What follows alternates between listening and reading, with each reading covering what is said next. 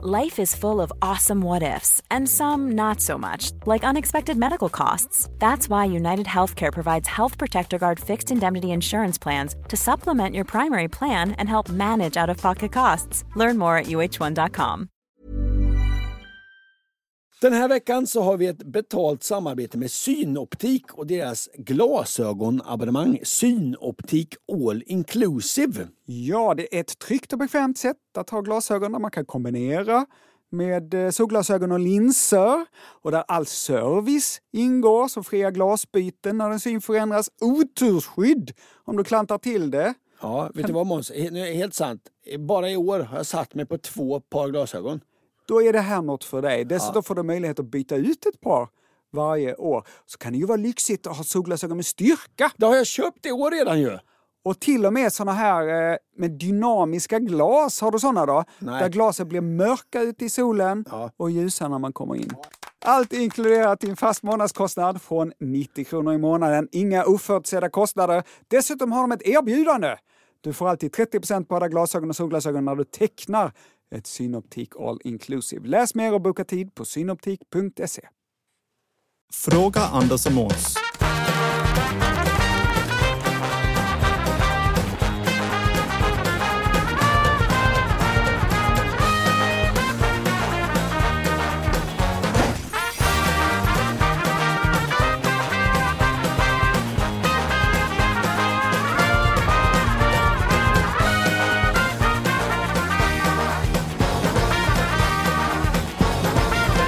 Varmt ska det vara och hjärtinligt dessutom välkomna till Fråga Anders Måns, podden som svarar på lyssnarfrågor. Anders heter jag, mitt emot mig min gode vän och älskade kollega Måns Nilsson. Hur är läget? Det är bra, tack. Det är ju fint med jul. Man kan klaga på jul och tycka att det kommer igång i oktober, men det är ju lite härligt med jul. Ja, absolut ja. Malmö är ju så här härligt julgrått som jag befinner sig i. Någon gröt av något slag, chia-pudding av årstid. Malmöjulen som att vara i en halvtinad chia-pudding. Anka, vad har hänt dig sen vi sågs sist?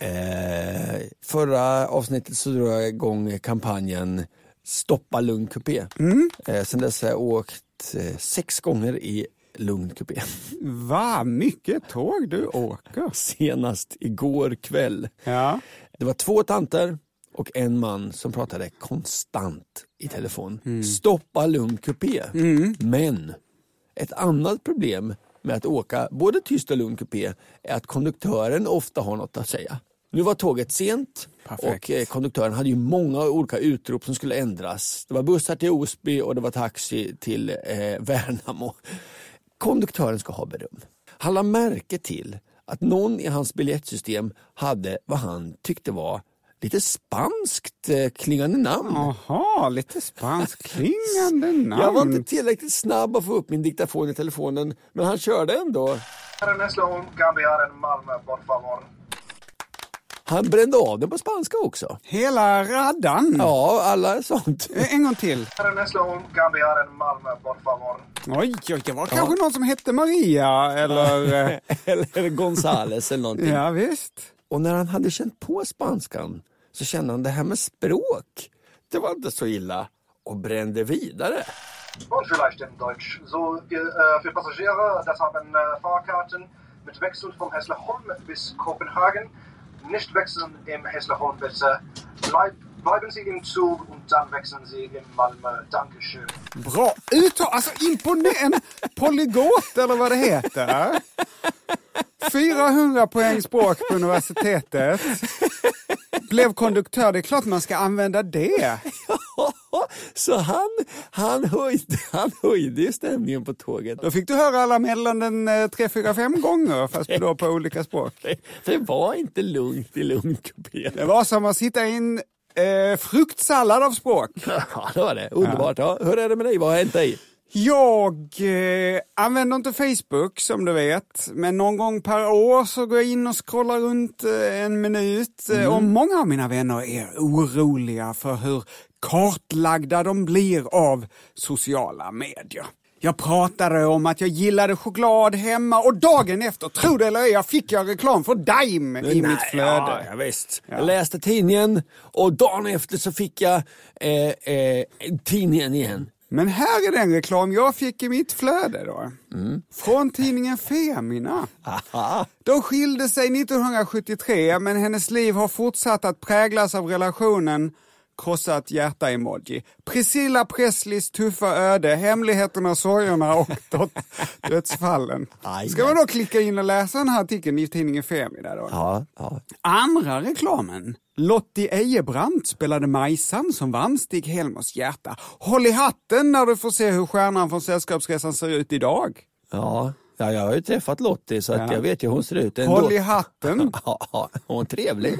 Inte heller den klickade jag på. Tredje, det har gått drygt 20 år sedan nostalgifilmen Tsatsiki, morsan och polisen.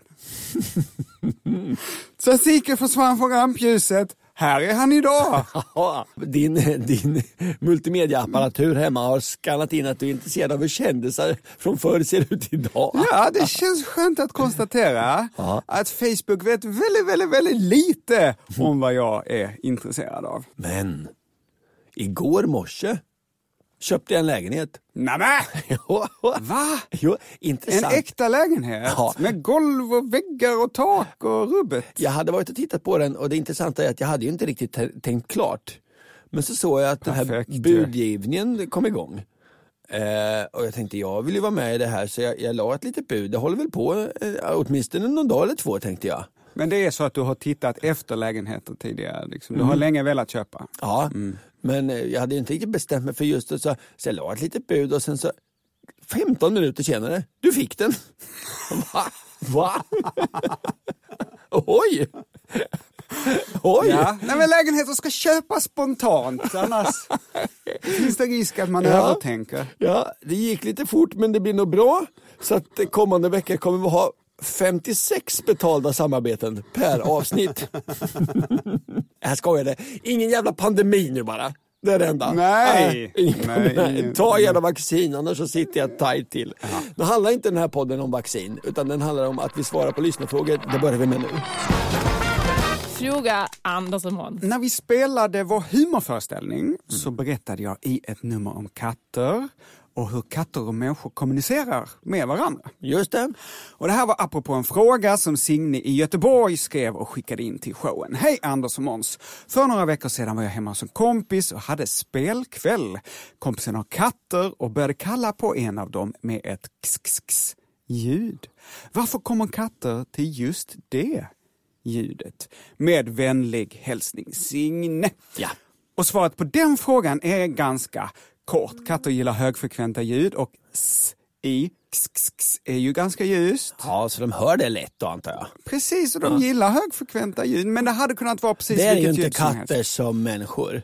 Vadå? Ja, det är en av många saker som skiljer, alltså det är många saker som skiljer katter och människor. Ja, det är det ju verkligen. Antal ben, morrhår, päls och så vidare. Just det. Men också det här med högfrekventa ljud då bevisligen. Om man ska ha det lite lugnt och skönt, då vill man absolut inte ha ett högfrekvent ljud. Nej, just det. Och då gjorde ju du och jag fel som gick på rockkonserter som unga. Ja. Och som i belöning som en liten present har vi då ett högfrekvent ljud i skallen dygnet runt. Ja.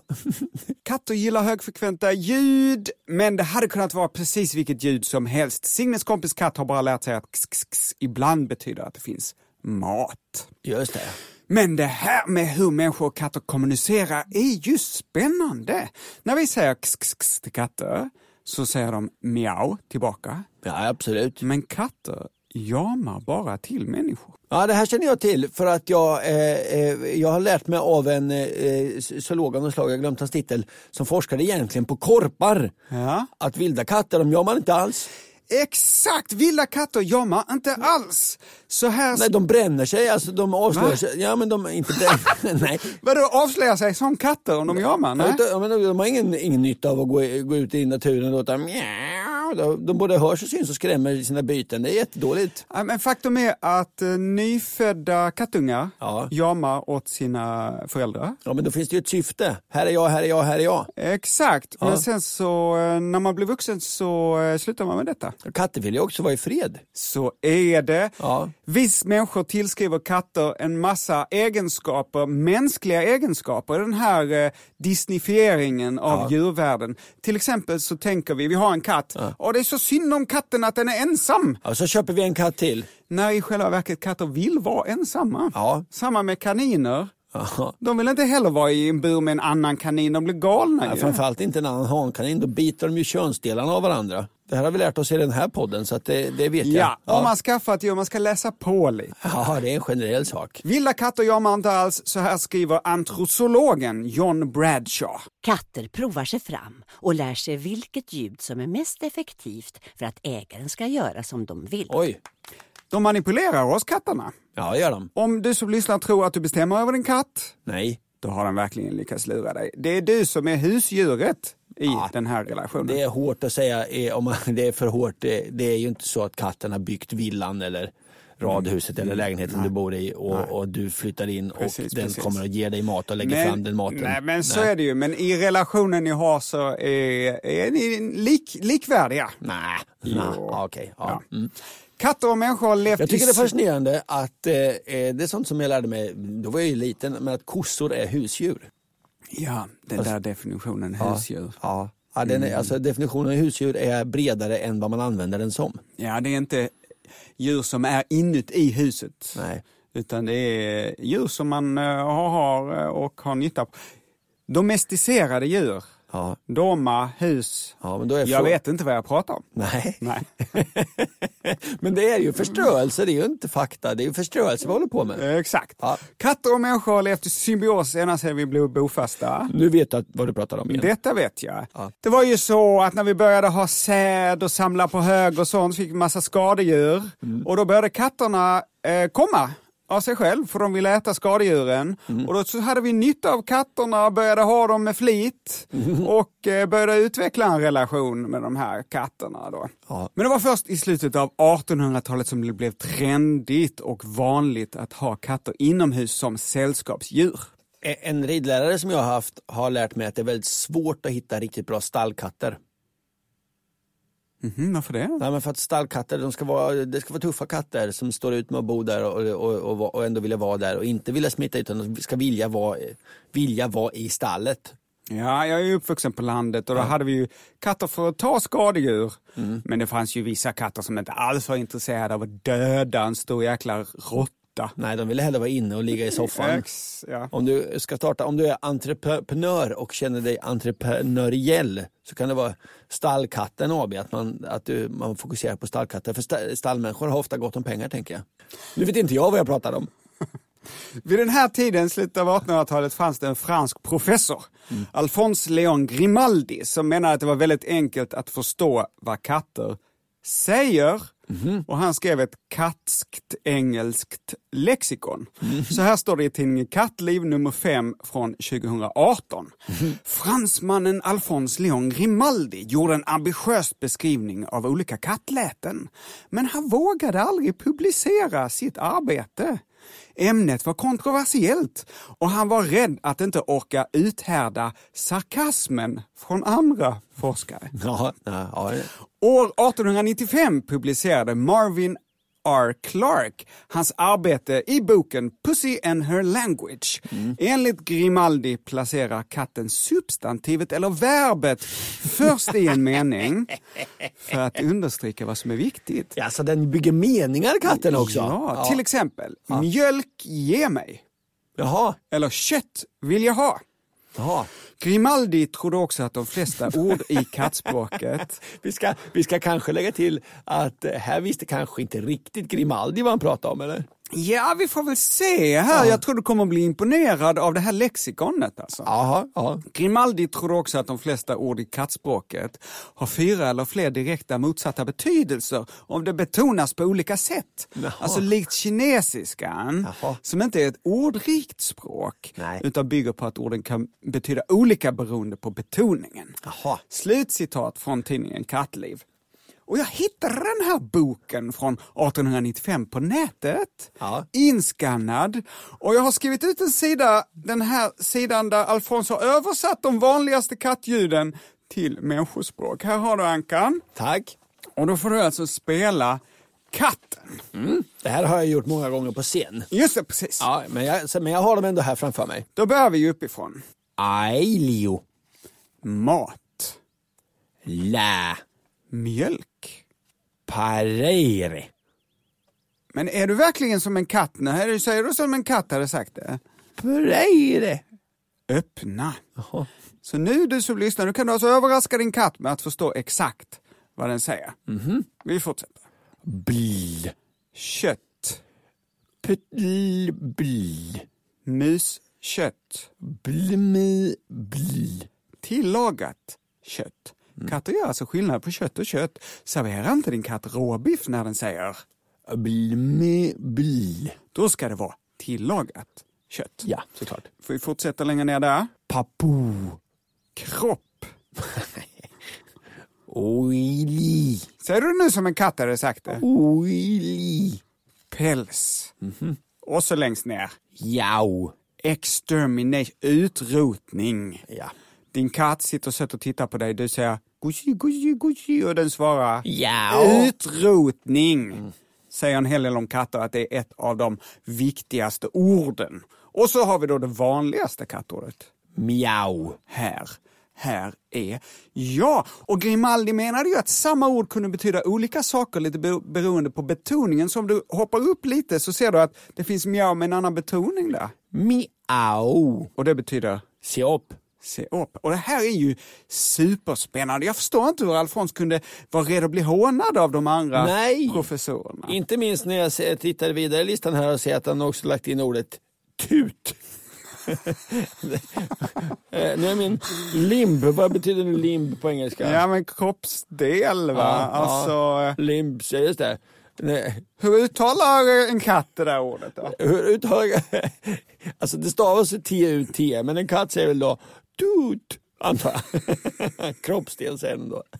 Det är väldigt sällan man hör en katt prata om sina kroppsdelar. Ja, det är för att du inte lyssnar. Nej. Du som lyssnar på den här podden. Och har en katt och Ja, en inspelning där den säger tut, skicka den till fraga@andersochmans.se. Ja, om du vill hitta hela den här listan på kattord så att du kan veta exakt vad din katt säger, då kan du alltså googla på det här Pussy and her language, Alfons Leon Grimaldi. Men om man vill kommunicera med ett djur så är det nästan lättare att använda kroppsspråk. När jag hade katt så brukade jag se den djupt i ögonen och le stort. Det ska man inte göra. Nej, problemet som jag har lärt mig i efterhand är att de flesta djur ser detta som en aggressiv gest. Du har väl aldrig någonsin sett en hund visa tänderna? Du tycker att den ler, eller? Nej, men exakt, det är ju det. Det är Det borde... skitläskigt när hundar visar tänderna. Då blir jag till och med som älskar hundar lite rädd för hundar. Och 1996 kom en ny gorilla till Rotterdams zoo. Jaha. Han hette Bokito. Ja, han har vi haft uppe förr. Bokito föddes på ett zoo i Berlin och en holländsk kvinna som såg honom där blev sen stormförtjust när han sedan flyttades till djurparken i just hennes stad, Rotterdam. Så vad gjorde hon? Jo, hon hälsade på Bokito varje dag. Just det. Satt och log mot honom i timmar. Och han log tillbaka. De fick verkligen en speciell relation. Och detta pågick i 11 år. Så åkte hon till Rotterdam Zoo och log mot Bokito. Nästan dagligen, ja. Ja, det gränsar till snuskigt det här. Den 18 maj 2007 fick Bokito nog. Han rymde från sin bur och bet av kvinnans ansikte. Och det här var såklart dumt gjort. Av Bokito, absolut. Ja. Men om vi ser det från Bokitos perspektiv. Ja. En aggressiv jävel kommer att hota dig med blottande tänder när du är nyfödd i Berlin. Du får flytta och tänker, äntligen är jag säker i Rotterdam. Men då dyker hon upp igen. Hon har alltså förföljt dig till en annan stad i ett annat land. Och nu kommer hon att hota dig varje dag. I 11 år. Ja, till slut får man nog. Och vad kan vi då lära oss av det här? Jo, att kroppsspråk som vi människor uppfattar på ett visst sätt, det är inte säkert att djur uppfattar det på samma sätt. Nej, det var ju det vi sa. Att man får inte föra över mänskligt beteende på djur. Just det. Om man vill visa för en katt att man gillar den så ska man inte le. Nej, man ska blinka med ögonen. Exakt, man ska titta den i ögonen och långsamt blinka med ögonlocken. då förstår den att man älskar den. Funkar också på andra djur, skalbaggar och spindlar med mera. Gissar jag. Jag gör det ofta, jag har ju en katt. Blinkar med ögonen, funkar ganska bra. Vad gör katten då? Blinkar tillbaks. Vad heter nu din katt? Professorn. Hur är det med professorn? Ja, det är bra med professorn. Han är lite konstig korsning så att när vintern kommer får han ju så mycket tover i pälsen så när våren kommer får jag åka till veterinären och raka av honom pälsen. Det lägger jag alltid ut på Instagram. Har jag en bra Instagram-post per år. Han ser så rolig ut. Professorn får bjuda på detta. Jaha. Jag tror att professorn kommer att tycka om nya lägenheten då. Ja, han bor kvar i den gamla lägenheten. Ja. De som flyttar in där får honom. Och falska du sa att du gillar mig. Sen så snodde du min lägenhet. Och nu har du en kille där. Och utanför får jag stå så här. Min fina lägenheten vill jag ha. Min lägenheten vill jag ha. Min lägenheten vill jag ha igen. Jaha, vad ska du ta tag i för frågan? Jaha, nu blir det spännande. Förra veckan fick ju du välja ämnen som du ville höra om. Ja, men det var smärta eller om chicken nuggets. Just det, och då valde du chicken nuggets. Jag tyckte det var lite sexigare. Ja, men då har vi ju smärtan kvar. Ja. Så du får bara välja på den idag. Du och jag, Ankan, Ja. vi har smärtan kvar. Hej Anders och Måns. Jag har nackspärr för andra gången på kort tid efter ett nästanfall från min häst. Jag tycker Du hade också nackspärr här om sistens, Ankan. Nej, jag hade ont i ryggen. Ryggspärr. Ja, men jag har varit hos och fått... En naprapat? Nej, inte naprapat, en fysioterapeut. Och fått en knäckt? Nej, det är det jag inte har fått. Nej. Så jag inte håller på att knäcka med ryggen. Det tror jag inte är bra. Jag tror naprapater är skojare. Nej. Det... Jag tycker det är för läskigt med naprapater. Ja, det är en annan sak. Ja. Fortsätt. Jag tycker att jag är hyfsat tålig. Men det här är fruktansvärt jobbigt. Så det får mig att fundera. Vad gör mest ont? Ja, tack för den frågan. Av allt? Ja, vad gör mest ont? Vad gör Alltså, mest frågan. ont? Ja, vad gör ont? Jag har läst lite olika listor över saker som gör ont. Ett krossat hjärta. Det gör ont. Men om vi börjar med vad i vården som gör ondast. Så har tidningen US News hälsobilaga sammanställt en lista. Och man har då bett vårdtagare värdera sin smärta. Ja. Och sen så har man då gjort en topplista. Jag börjar på 5:e plats. 5:e plats i vad gör ont inom vården. Biverkning av operation. Ja, det var ju absolut, jag förstår, men det är också ganska brett och vagt och vitt. Ja, precis. 4:e plats. Bältros. Ja, fy fan. Ja, det har jag hört.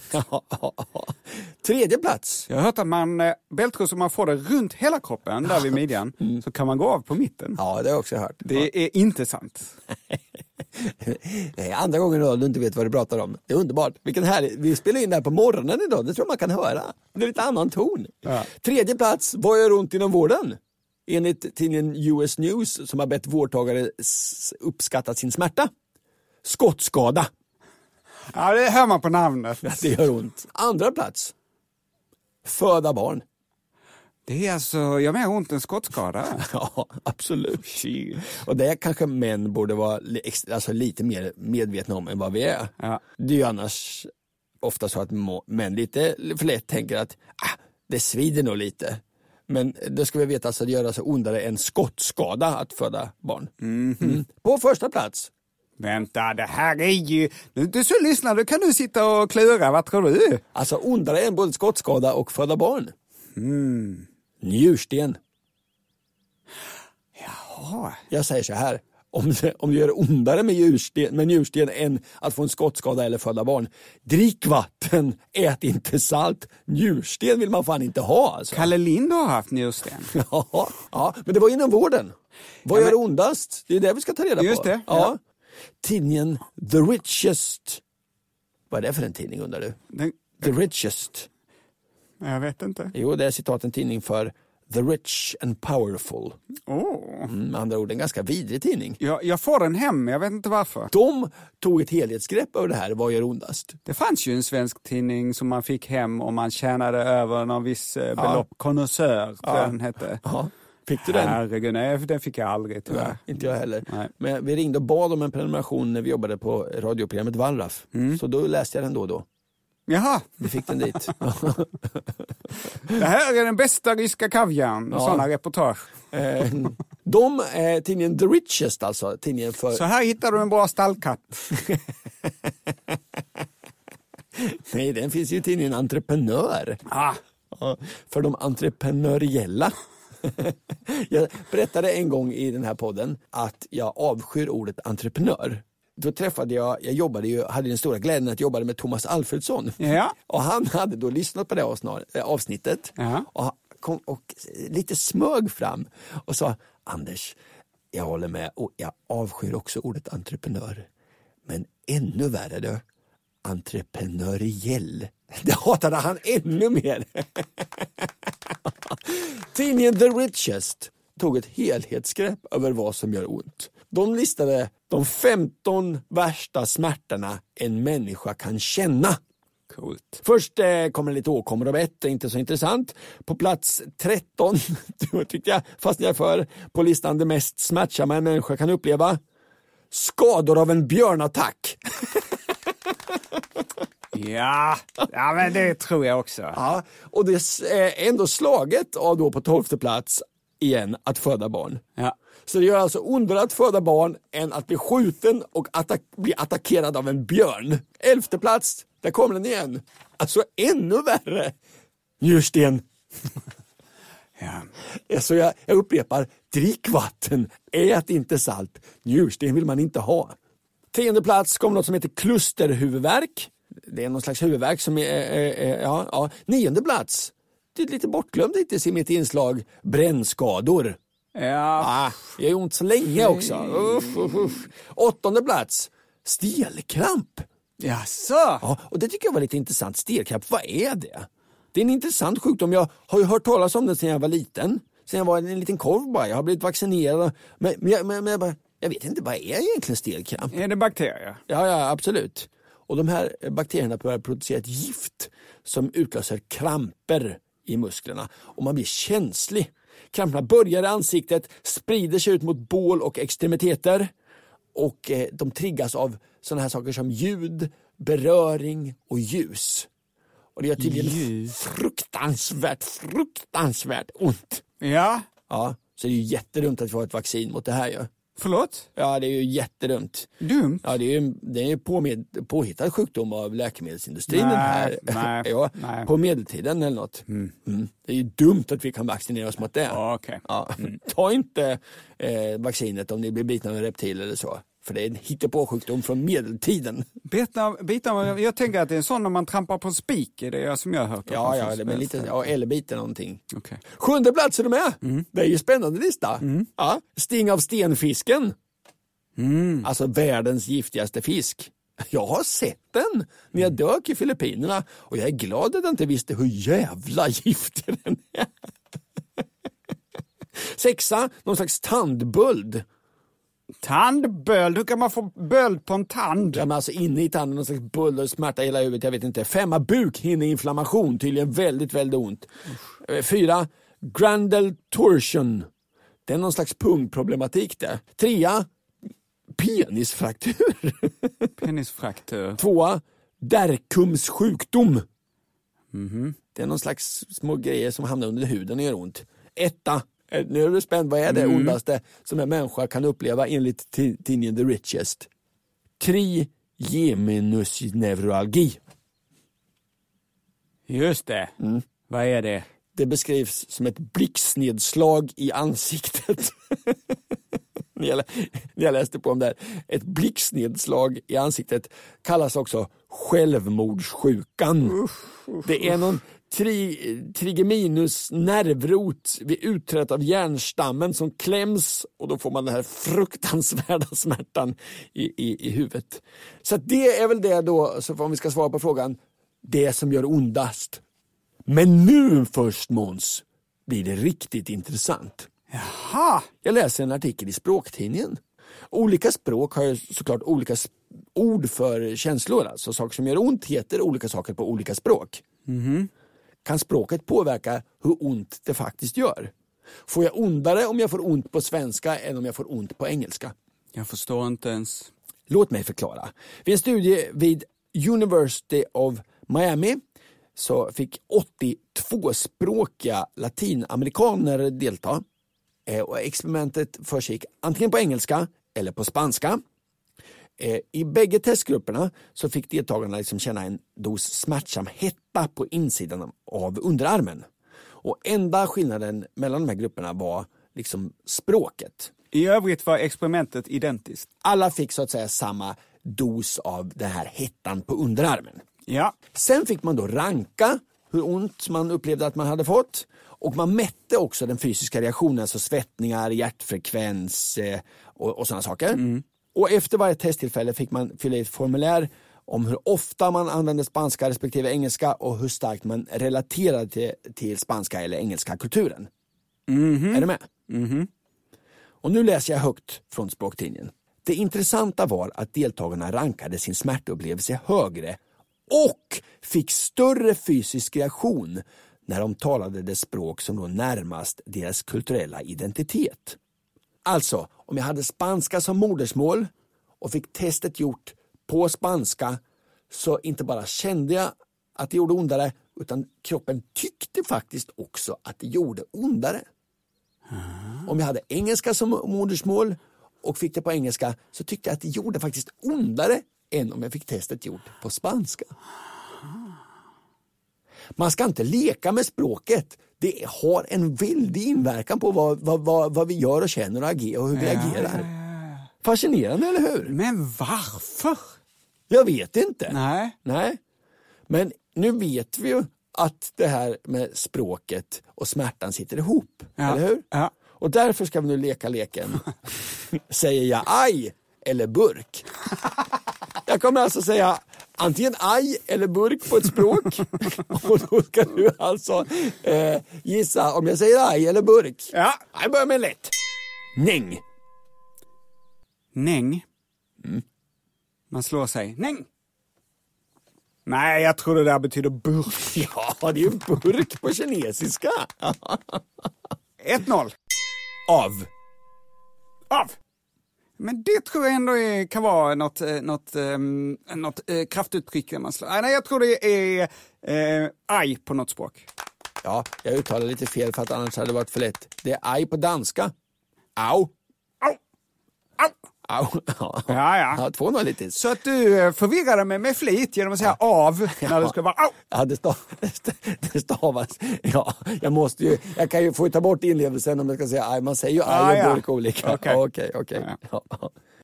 Ja. Jau.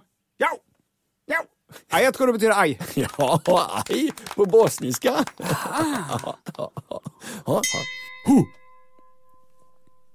Hu. Ha. Alltså när det står Man slår sig. Nej, det tror jag betyder burk. Det är ju aj på albanska. Ändå, albanska, vad heter det där? Och bosniska. Det är ändå ändå två länder ligger ganska nära varandra. Ändå så stor skillnad i hur man säger aj. Ja, men danska. Jau. Spännande lek, va? Ja. Hicki? Hicki? Nej, det tror jag inte. Man slår sig och säger hicki. Nej, det är burk. På hawaiianska? Aha. Inte ofta vi pratar hawaiianska, du och jag. Nej, för sällan. Ja, sista nu då. Mund. Ja. Burk. Ja, burk. 5 av 6 rätt i leken aj eller burk. Snyggt jobbat, Måns. Ja, det är en ganska lätt lek. When you're ready to pop the question, the last thing you want to do is second-guess the ring. At BlueNile.com, you can design a one-of-a-kind ring with the ease and convenience of shopping online. Choose your diamond and setting. When you find the one, you'll get it delivered right to your door. Go to BlueNile.com and use promo code LISTEN to get $50 off your purchase of $500 or more. That's code LISTEN at BlueNile.com for $50 off your purchase. BlueNile.com, code LISTEN. One size fits all seemed like a good idea for clothes. Nice dress. It's a t-shirt. Until you tried it on. Same goes for your healthcare. That's why United Healthcare offers a variety of flexible, budget-friendly coverage for medical, vision, dental, and more. So whether you're between jobs, coming off a parent's plan, or even missed open enrollment, you can find the plan that fits you best. Find out more about United Healthcare coverage at uh1.com. That's uh1.com. Millions of people have lost weight with personalized plans from Noom. Like Evan, who can't stand salads and still lost 50 pounds. Salads generally for most people are the easy button, right? For me, that wasn't an option. I never really was a salad guy. That's just not who I am. But Noom worked for me. Get your personalized plan today at Noom.com. Real Noom user compensated to provide their story. In 4 weeks, the typical Noom user can expect to lose 1 to 2 pounds per week. Individual results may vary. Fråga Anders och Måns. I förra avsnittet gjorde Elinor i Tranås det som Malin en gång gjorde. Aha. Skickade in ett ljudklipp där hon nynnade en melodi som hon hade haft på hjärnan länge. Aha, ja. När hon inte visste liksom vad det var för melodi, vem som hade gjort det, var det kom ifrån. Ja. Så här lät det. Na na na na na na na na na na na na na na na na na na na na. Och har du kommit på sen sist, Ankan? Nej, men jag tyckte det kändes som en kombination av så här, James Bond och Shirley Bassey. Jag har ingen aning, jag känner igen det. Så här skriver Peter. Jag tror att den efterlysta låten är temat från Police Squad. Vet du vad Police Squad är, Ankan? Ja, det är väl polisskolan det? Nej. Nej. Så här skriver Samuel. Är det inte så att nynningen från dagens avsnitt är intro till Nakna Pistolen-filmerna? Ja, det är poliskod. Just det, och Erik skriver. Jag tror att Elinor nynnade på ledmotivet från Police Squad Nakna Pistolen. Hoppas på många remixer. Ja, det får vi se. Ja, men vi får väl lyssna till intro till Nakna Pistolen och se om de har rätt. Först påminner vi om nynningen igen. Na na na na na na na na na na na na na na na. Och så introt till Nakna Pistolen här då. I'm Lieutenant Frank Drebin, Police Squad. And don't ever let me catch you guys in America.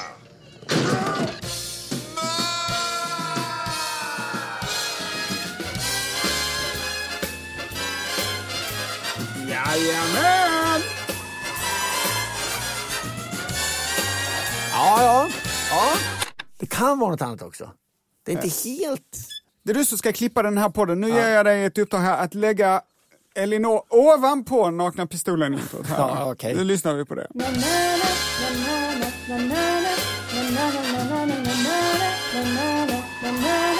Ja, jag skulle säga att det är detta. Jag skulle säga att det är det också, men om det är någon som har ett ännu mer klockrent förslag så går det bra att skriva det. Remixer. Så du behöver inte skicka in remixer. Det kommer dyka upp tillfällen framöver i podden där vi efterfrågar era musikkunskaper och ber skicka in grejer. Men den här, vi hoppar över remixer på just det här, på just den här nynningen. Ja. Tack.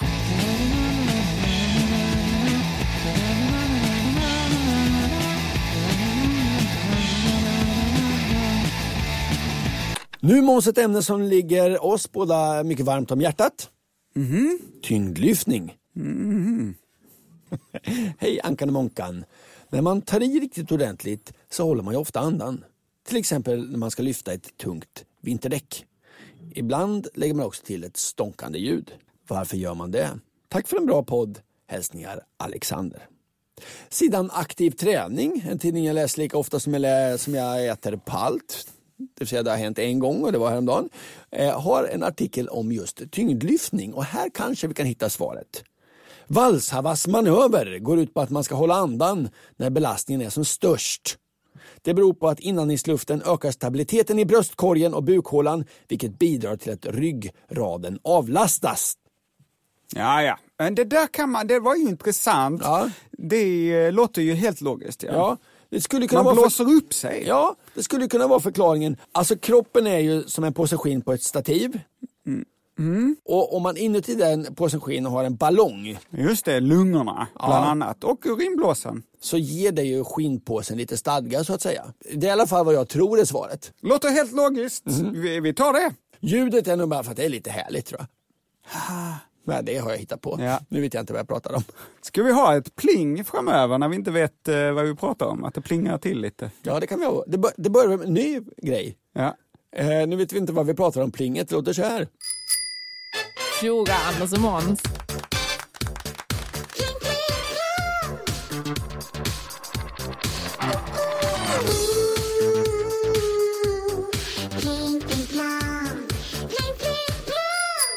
Så här skriver Jonas. Hejsan på er poddstjärnorna.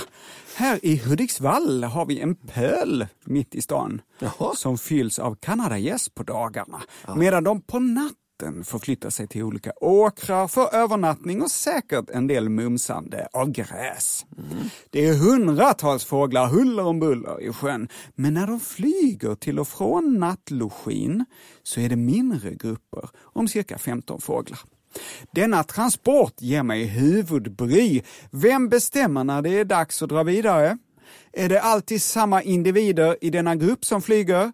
Flyger de alltid till samma plats? Jag har svårt att följa efter för att undersöka detta. Kan ni hjälpa mig? Nej, vi kan inte åka till Hudiksvall och följa efter Kanada. Det kan vi inte göra. Det finns inte i vår budget. Nej, vi har ingen budget. Jag har köpt en lägenhet. Vi har definitivt inte råd. Vi ligger back.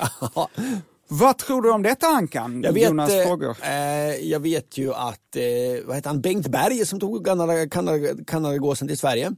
Han tog den till Sverige? Det var inte så att de flög hit? Ja, men han liksom introducerade den här på något sätt. Hej, det här är kanadagåsen. Ja. Hej, det här är Sverige. Ja, men det var så.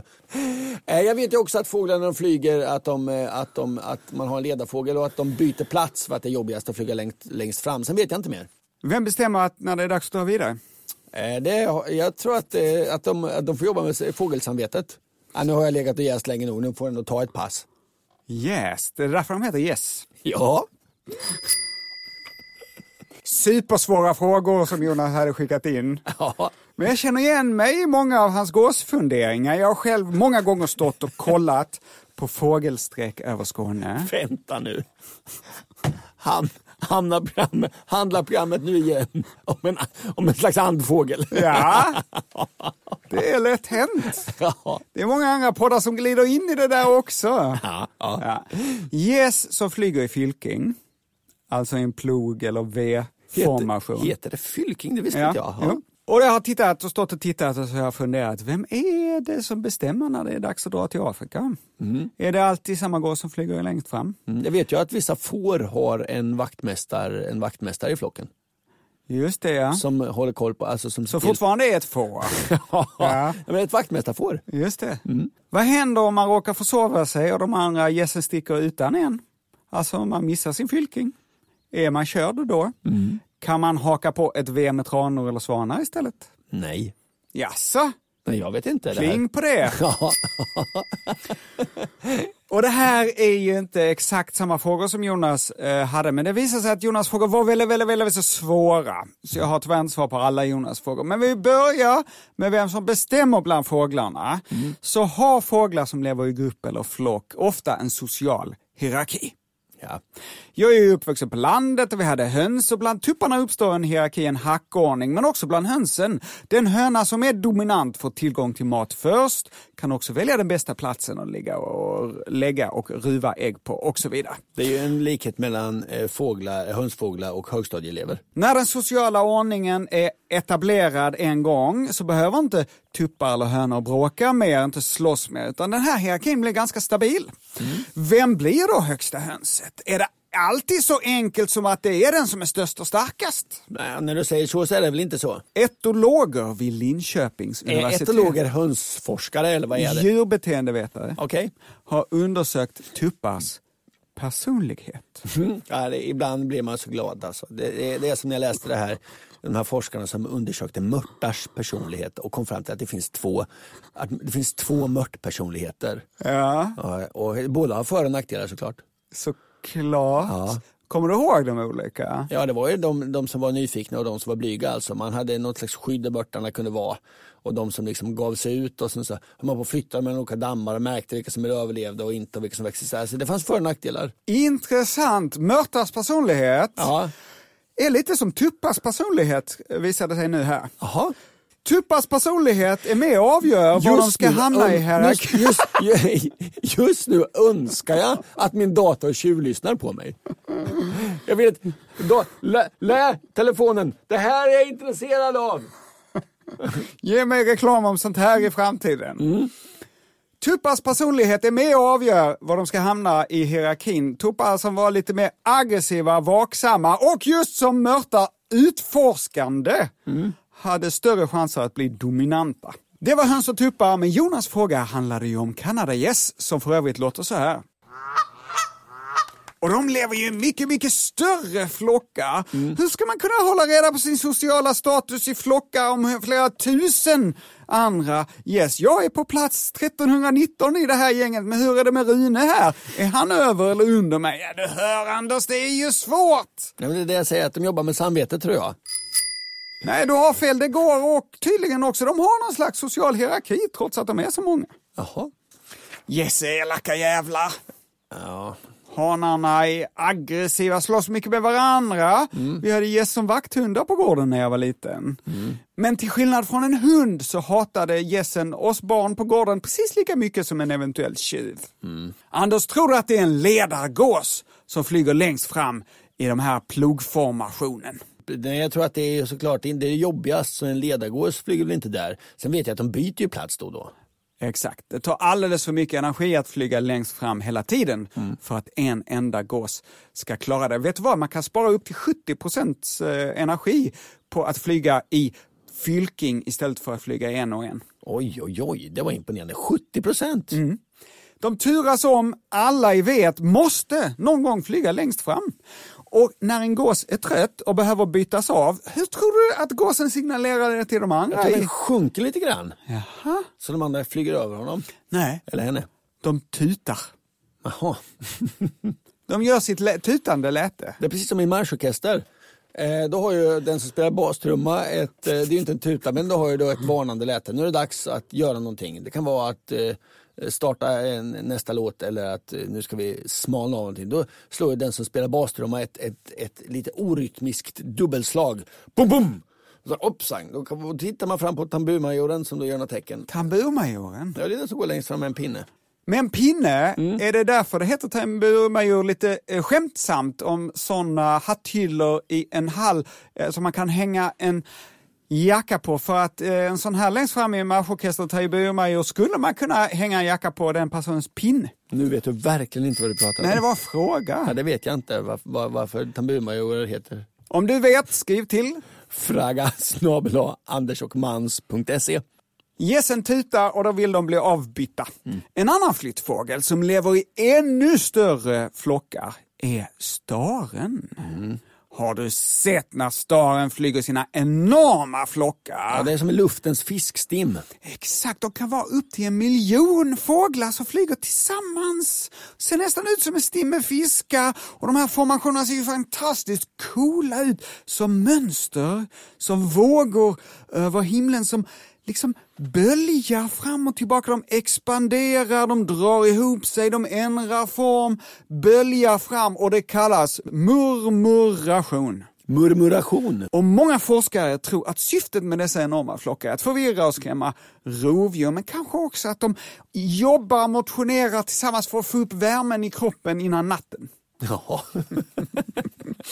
Flockar på 100,000-tals starar kan regelbundet observeras strax före solnedgång på våren och hösten i sydvästra Jylland. Jaha. Och var ligger Jylland? I Danmark. I Danmark kallas detta naturfenomen för sortsol. Som bandet. Exakt. Ja, svart sol. Det bandet, det är Danmarks ett av de största rockbanden genom tiderna. Låter så här. Ja, det är ganska tradig musik faktiskt. Det är ganska tråkigt. Ja. Svart sol. Ja. Men synkronisationen i de här flockarna... De gillar ordet sort i Danmark. Deras operahus heter väl sorte diamant någonting. Vad heter det? Svarta diamanter. Ja, jag tror det. Ja. Ja, men det är ju svenska svart. Ja. Det är ju ett ord vi använder ganska ofta. Ja, särskilt om saker som är just svarta. Ja. Nu vet vi faktiskt vad vi pratar om. Synkronisationen i de här enorma flockarna av stararna är ju imponerande. Hur kan de flyga så här utan att flyga in i varandra? Jag tror att de flyger in i varandra ibland. Nej. Är det en fågel som styr hela den här enorma flocken? Nej. Vad tror du inte det? Nej, jag tror det är något kollektivt samarbete som liksom, alltså det är lite som, nej men... Det är svårt att veta om människan har funderat på det här i tusentals år. Oj. Romarna menade att detta var ett sätt som gudarna använde för att kommunicera med oss människor. Ja, man kan alltid använda gudarna. Det är ett lite omständigt sätt om du frågar mig. Det skulle vara enklare för gudarna bara skriva ner vad de ville på en liten lapp. Sluta äta djur till exempel. Ja, men så jobbar ju inte gudar generellt, det har vi ju lärt oss. Börja göra det nu, gudarna då. Ja. På 30-talet var den ledande teorin att fåglarna hade telepatiska förmågor. Jaha. Att de kunde läsa varandras tankar och visste var alla andra var på väg. Liksom. Jag vet vad det är, jag ser det, jag vet vad det är. Ja, men med tanken. På 50-talet hade forskare som studerade fåglar skrotat idén med telepati. Ja, såklart. Och menade att dessa djur istället hade extremt kort reaktionstid. Ja, det tror jag på. Nu för tiden så vet man att starar inte har någon social hierarki i den här enorma flocken på många miljoner. Murmurationen. Det är liksom ingen som bestämmer hur de ska flyga i den. Nej. Hur går det då till? Det här har intresserat många forskare även i våra dagar och bland annat ett gäng fysiker i Italien under ledning av flygingenjören Naomi Leonard. År 2013 kom de fram till att det var helt omöjligt för en stare i en flock att hålla koll på alla andra i flocken. Ja. Frågan blev då, vem har koll på vem? De analyserade filmer och bilder, följde liksom enskilda fåglar i bildserier från filmer och kom fram till att varje fågel följer 3 enkla regler. 1. Kollidera inte med en närliggande fågel. Det är bra. 2. Flyg i samma medelriktning som närliggande fåglar. Och 3. Flyg mot den genomsnittliga positionen för intilliggande fåglar. Den där förstår jag inte riktigt. Men fåglarna fattar tydligen. Genom att följa dessa 3 enkla regler kan gigantiska flockar röra sig i höga hastigheter och snabbt ändra riktning som svar på attacker och dylikt utan att krocka. Fåglar förutser plötsliga förändringar i riktningen flocken flyger genom att observera de 6 eller 7 närmaste fåglarna i flocken. Så varje fågel har koll på 6-7 olika. Och sen så då har nästa fågel också koll på 6-7. Ja, jag fattar. Och då sprider det sig så att hela flocken har ju inte koll på vad resten av flocken gör, men den har koll på 6-7 andra, du fattar. Jag fattar. I början av det här snacket så ställde jag frågan vad som händer om man fuckar upp och missar sin V-formation mot Afrika. Ja. Kan de flyga med i en annan fågelarts V-formation? Du sa nej. För några år sedan var det en kvinna i Blentarp i Skåne som hörde av sig till Naturmorgon i P1. Ja, vi var ute i trädgården, min man och jag. Och för några år så kom det en liten flock med gäss. Jag tyckte det var lite konstigt med den där flocken, för de verkade oroliga och de väsnades mycket. Och, ja, det var lite rörigt. Plötsligt så såg vi vad det var. Det var en trana som flög in i gåsflocken. En trana hakade på gässen i V-formationen. I programmet så svarade Cecilia Nilsson som är flyttfågelforskare att det här är ovanligt. Och att det antagligen inte funkar så bra i längden. Hon säger det är en stor fördel flygmässigt att flyga i plog. Men det gäller att man är rätt samkörda. Ja, det fattar man ju. Ja, och det funkar inte så bra med en stor trana och lite mindre gäss. Så faktum är att den här tranan antagligen ställde till det ganska mycket för gässen. Kanske inte kände till tutandet, att den skulle gå fram och dra. Och med de här luftcirkulationen från vingarna. Om det är en stor jäkla trana, det blir annan. Ja, det är inte bra. Gässen känner sig störda. Ja, förstår man. Ja, och i längden så kanske de till och med kostade mer energi att flyga i V-formation. Ja, nu vet du inte. Nej, jag har ingen aning. Nej, nu vet du inte. Vi stannar vid att det ställde till det. Ja. Där är mitt inslag över. Det var lite som att åka bil med någon som inte vet vart man ska. Ja. Men det kan ju bli trevligt. Att jag inte hade riktig riktning och fokus. Nej, men det var intressanta ord. Ja, det var ju att Jonas fråga var så himla svår att svara på. Att det var så svår. Så jag pratade om något lite annat. Ja, smart. Det var många ord från dig, Måns, och jag har också sagt ganska många ord. Det var inte det mest stringenta och rakt framma vi har sagt någonsin. Men det är kanske för att det är lite morgon idag. Ja, och det är ju det vi pysslar med. Ord, ja. Absolut. Men de orden tackar vi för den här veckan. Men vet också. du? Nej. Skånska orter i amerikansk hiphop då? Vi hoppade över det förra veckan. Vi kan inte hålla på det här viset. Så här skriver Oskar. Hej Anders och Måns. Häromdagen lyssnade jag på låten Baila med gruppen Gypsy Kings. Ungefär 50 sekunder in i låten börjar de sjunga om kantareller flera gånger. Tack för en underbar podd, med vänlig hälsning. Oskar, har du lagt märke till det? Att de sjunger om kantareller i den där kända låten, hitten? Nej, vi får lyssna. Baila, baila, baila, baila, baila, baila, baila me. Esta rumba tan gitana que yo siempre Ny kantareller alltså. Nej, stopp. Den får från det Johanssonska hörnet underkänt. Underkänt? Ja, nej, det är en plats. Siempre kantareller. Nej. Kan det vara betyda alltid kanske? Den får inte. Den var inte med. Alltid kantareller, kantareller. Den var inte med. Nej. Okej. Tack för den här veckan. Vi hörs igen om 2 veckor. För vad är det då, Måns? Då är det varannan vecka. Underbart. Hej då! Puss.